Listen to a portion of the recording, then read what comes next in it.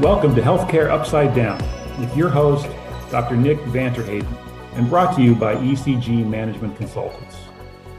You can learn more about the show on the program's page at healthcarenowradio.com or on our blog at ecgmc.com/HUD. The U.S. spends more on healthcare per capita than any other country on the planet. So why don't we have superior outcomes? Why haven't the principles of capitalism prevailed? And why do American consumers have so much trouble accessing and paying for healthcare? Each week, Healthcare Upside Down will dive into these and other issues with ECG principal Dr. Nick and guest panelists as they discuss the upsides and downsides of healthcare in the US and how to make the system work for everyone. And we end with your better pill to swallow, the conclusion to today's episode with insights on challenges and changes that improve healthcare. Now here's your host, Dr. Nick. The term burnout in science and experimentation refers to the reduction of fuel or any substance through the use of combustion. And in life, it takes on similar meaning, and the fuel here is our well-being and energy consumed by the work and experiences around us. We hear a lot about burnout in the news, and especially in the context of the pandemic that swept across our world, with healthcare staff experiencing high levels of stress, amplified by staff shortages, lockdowns, and the ongoing nature of the pandemic. In hindsight, I experienced my own version of burnout when I started work as a junior doctor, and my first shifts started on Friday morning at 9 a.m. and didn't finish until Monday evening around 5 p.m., some 80 hours later. That pace and demand did not let up, and the shift work and workload, what was termed a 1 in 2, was normalized by all of us as we found whatever coping mechanisms we had to mitigate the sheer exhaustion and fragility that it created. Coping with this, or resilience, is a psychological phenomenon, and it's not static. In other words, it waxes and wanes over time, depending on the circumstances you find yourself in. Much like firefighters who are protected by their fire-resistant equipment when they enter an inferno, their resilience is good. But if the pressure and heat persist, their equipment effectiveness will diminish in time.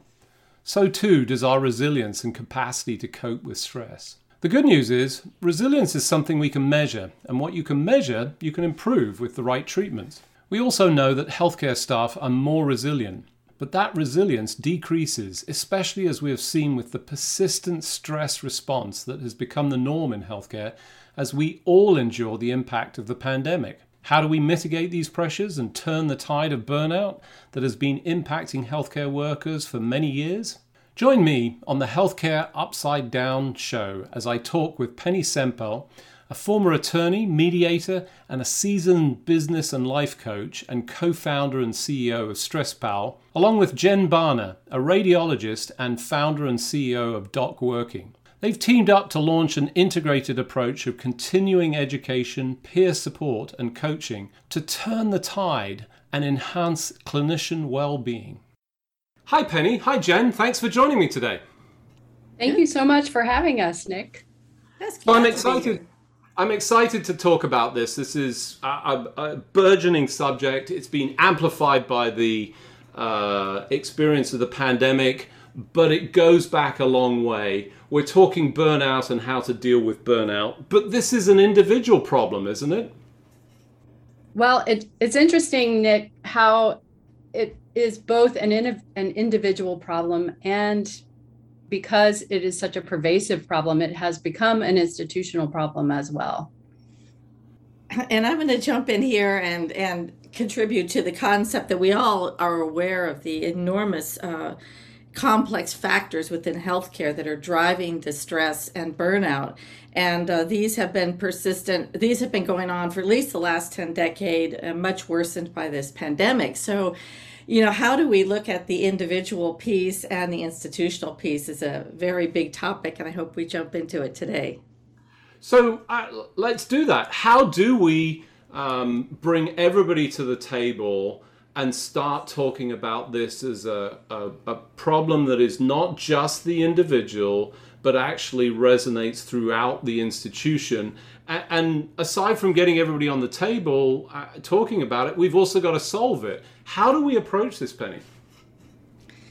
Okay, well, I think we first need to start with some fundamental concepts. One of which that I think is important for us to remember is that there is a complex capacity in our brain to change its response to stressors. We often don't think about that. We think, well, the stress happens, there's all these external factors, they create there are adverse effects on us as human beings. We respond, we become worried, angry, we might skip meals, we might engage in all kinds of stress-triggered behaviors, and we think, well, that's just the way we respond. So looking at it from the individual perspective, I think what's really exciting is to look at what we can change, to be able to look at our own stress-triggered behaviors. And then how does that interface with these external events over which we have very little control? But as I'm listening to you and I'm thinking about that as a clinician, and you're both clinicians as this, I go, well, I can recognize that. I can deal with that. Is that not the case? Well, it's interesting that you say that as a physician, and I'm wondering about your experience as a physician too. I think a lot of us do. We are dealing with these symptoms of burnouts, and we've internalized it to an extent that often we are not even aware that we're feeling the effects of that. But what we're looking at, given all of the looming statistics of increasing burnout within the healthcare workforce, which was already a problem before the pandemic, and of course has just been exacerbated by that, is to recognize that there are steps that can be taken in terms of preventing burnout and to stopping burnout in its tracks before it gets to a point that it's a crisis for an individual, and that institutions can support their healthcare workforce in such a way that it actually can prevent burnout, which ultimately improves retention and improves, because it improves the culture of the institution. So we're looking at unique systems that can actually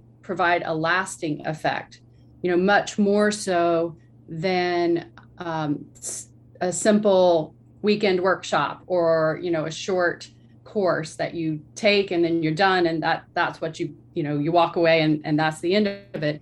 What we're interested in promoting, and we want to make sure that people understand when they're making decisions about how to support their healthcare workers, and that can be all the way from the front desk to the practicing physicians, that they provide a system that can retrain the brain, as Penny is talking about, with beginning with fundamentals that put everyone on the same page, the cognitive skills that can help someone retrain their brain to interrupt stress responses while they're happening, and give them flexibility and resiliency, strengthening and protection of resilience, so that they can stay calm in even the most stressful situations, and take that skill set to the entire team with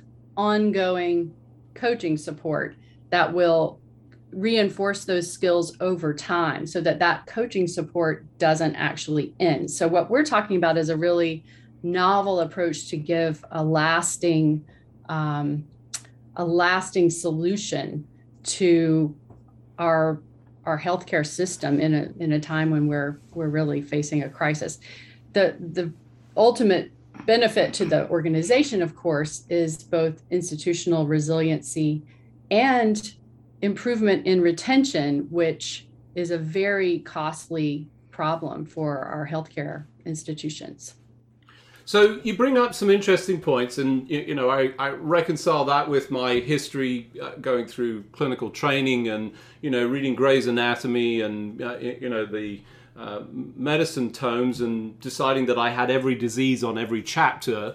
But at the same time, importantly, you sort of reject that notion and say, well, that can't possibly be me, particularly as you extend through your career. I think that's true. So there's a lack of recognition. But there's the other thing that you point out here, which is this persistency of that stressor response that you talk about, Penny. And, you know, how do we sort of reconcile that and start to manage that process so that we can interrupt it? Is that possible? It feels like it's just a never-ending cycle. I think that's a two-pronged question, and one part of this is, you know, does science show that we can harness this high capacity that the brain has for symbolic thought? That is in fact the capacity for symbolic thought that gets us into the stress response. But harnessing that, we can also learn these cognitive, behavioral, and physical strategies that help us to change our stress response and to be able to have that control, an area of control, and I want to say importantly, making choices that are aligned with what we value. So at the leading intervention strategies that have been well studied in the fields of psychology, psychoneuroimmunology over the last 2 decades, show that there is this very significant capacity, even with brief education, brief training, interactive experiential training, to increase your brain's capacity to make this change aligned with what's important to you. Now, how does the other prong of this is that there are these enormous external stressors. And yet in the healthcare setting, it is the individuals within that setting that are the only ones who are going to be able to change that. So I come from a conflict resolution background, and how do people from very opposing, sometimes hostile, tense positions, as we know exists in healthcare, with different needs and different directions that they're going through, how do we find that place to effectively communicate and collaborate? Well, as we develop our own internal capacity to change our stress response and to be aware of stress-triggered responses in others, we are better able to have those interprofessional communications and collaborations. And this is right where I see these coming together.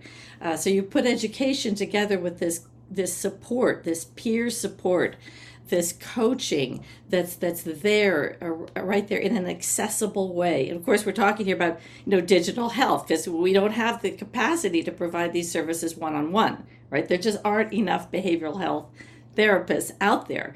But we can bring these principles and these teachings into a format, to make it accessible.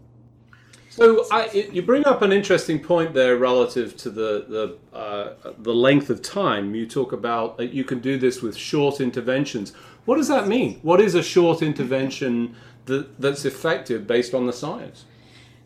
Based on the science, the different studies are looking at a period between 4 to 6 weeks. I think maybe some 4 to 8 weeks, no more than less than an hour, even a week. So brief, even a couple of minutes of information that you then personalize and you practice, you just reflect on in your day. You're provided with you layer that. So this is brain-based learning is how we learn to change any habit, little bits over not that brief period of time, for like 4 to 8 weeks, something in that period. But then of course you want ongoing support, right? You want to refresh yourself, to be reminded. And that's where this, as Jen is talking about, across the enterprise approaches, you want to be looking for intervention tools or programs that provide that ability for the cohorts to reinforce among each other, to be able to have conversations and remind each other and support each other around these subtle but very powerful changes that we can make. But that's all great. I hear that. And I go, well, that doesn't seem like a long time. But my experience with medical students, that's been very personal for me as I tried to sort of navigate that. And, to your points here, this is not about sort of treating it. This is actually prevention.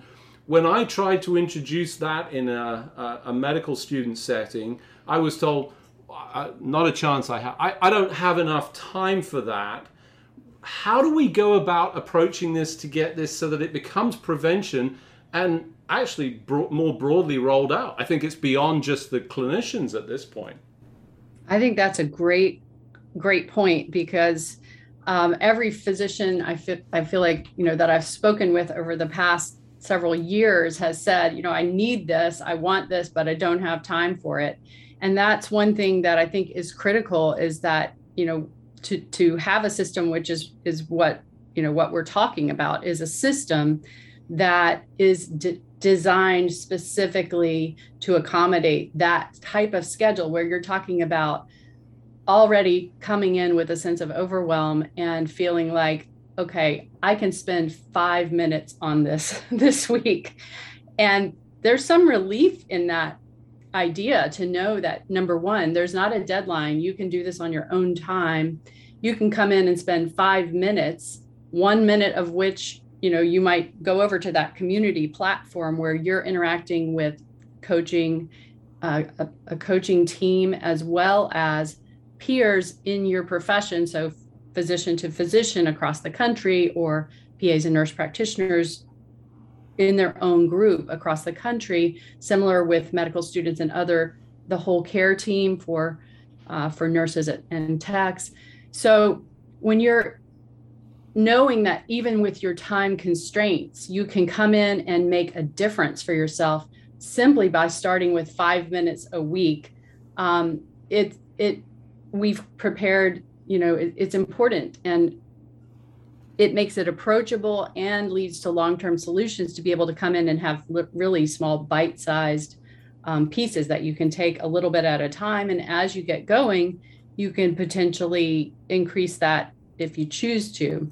But the idea of the ongoing support is to accommodate a long-term learning process that doesn't have to happen overnight.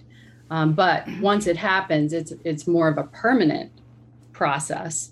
And the other thing that I think is really important that Penny mentioned or alluded to was just the idea of the individual being able to direct their own burnout prevention and protect their resilience, because we already know healthcare workers are more resilient than the average population.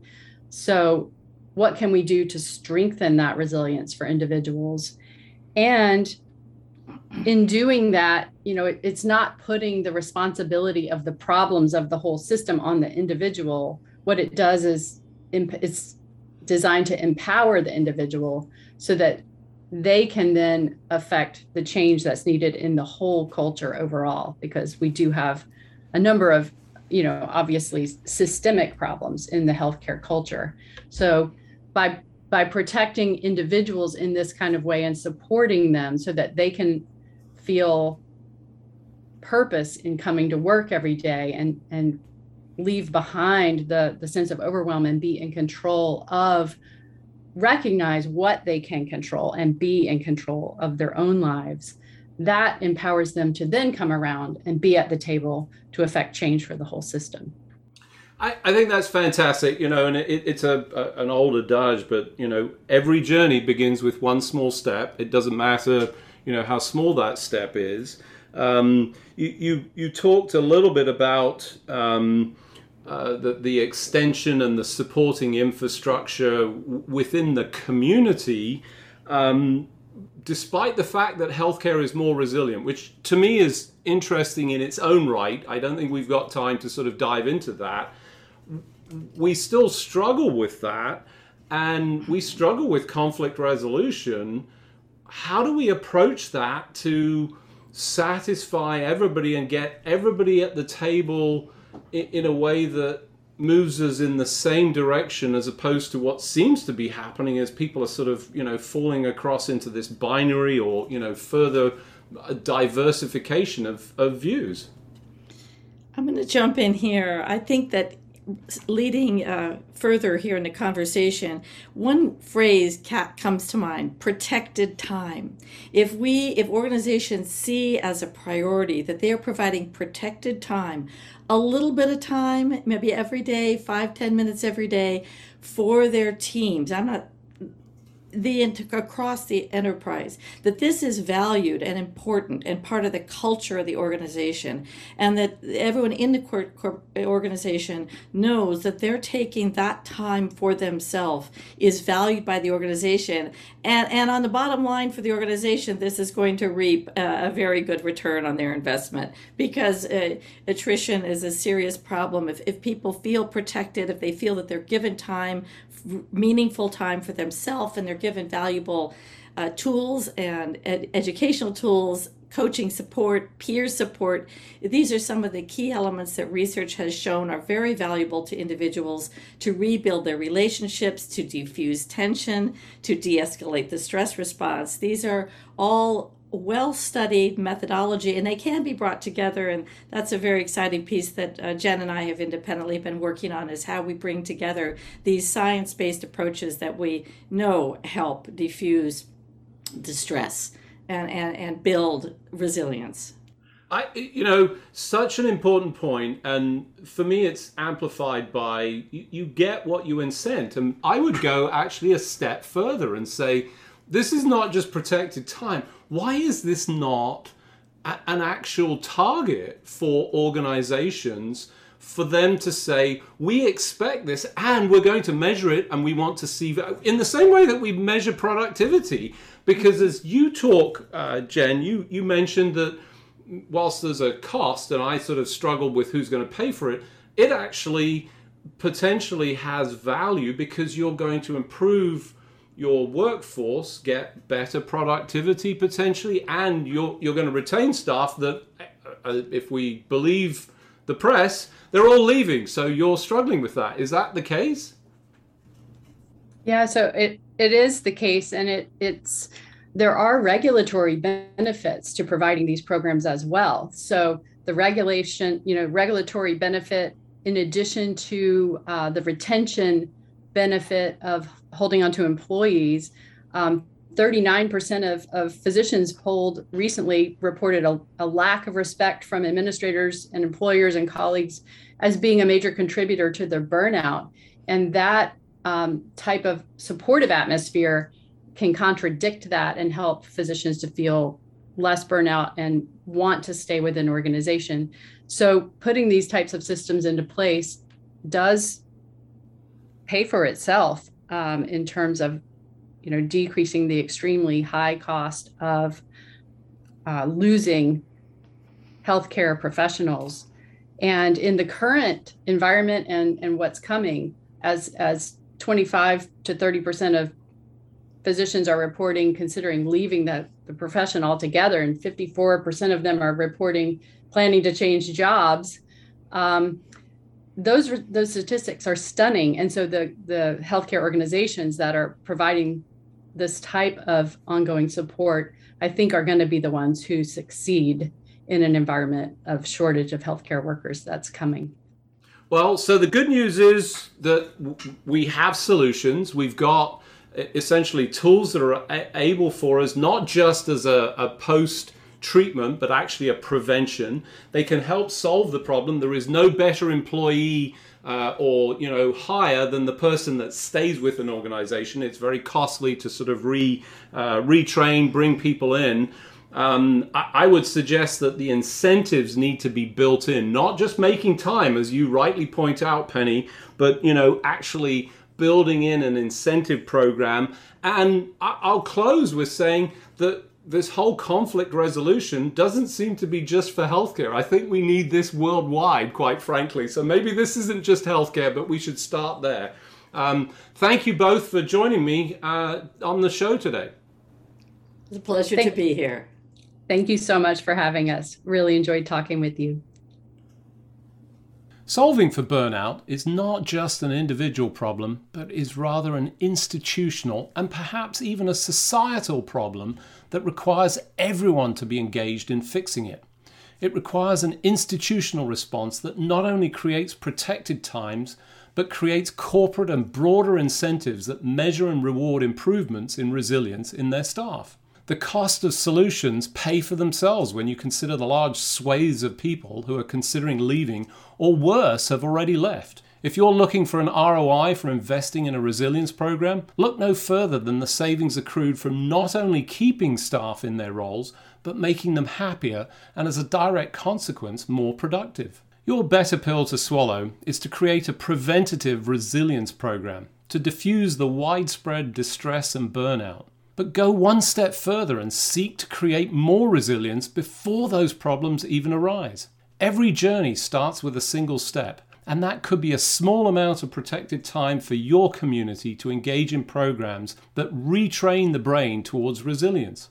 But you can and should go further by developing beyond and allowing and moving to incentivize the resilience, not just for the clinical staff, but for every member and contributor to the team. Your clinicians will thank you, as will your staff and patients, and that program extends to everyone, including you. Thanks for joining me, your host, Dr. Nick, on this week's edition of Healthcare Upside Down.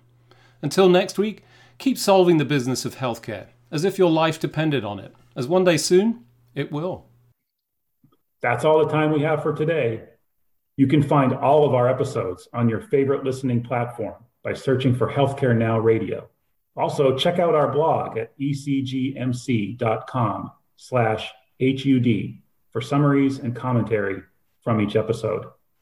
Follow our show's social hashtag, HCUpsideDown. And join us each week as we work to solve the business of healthcare for everyone.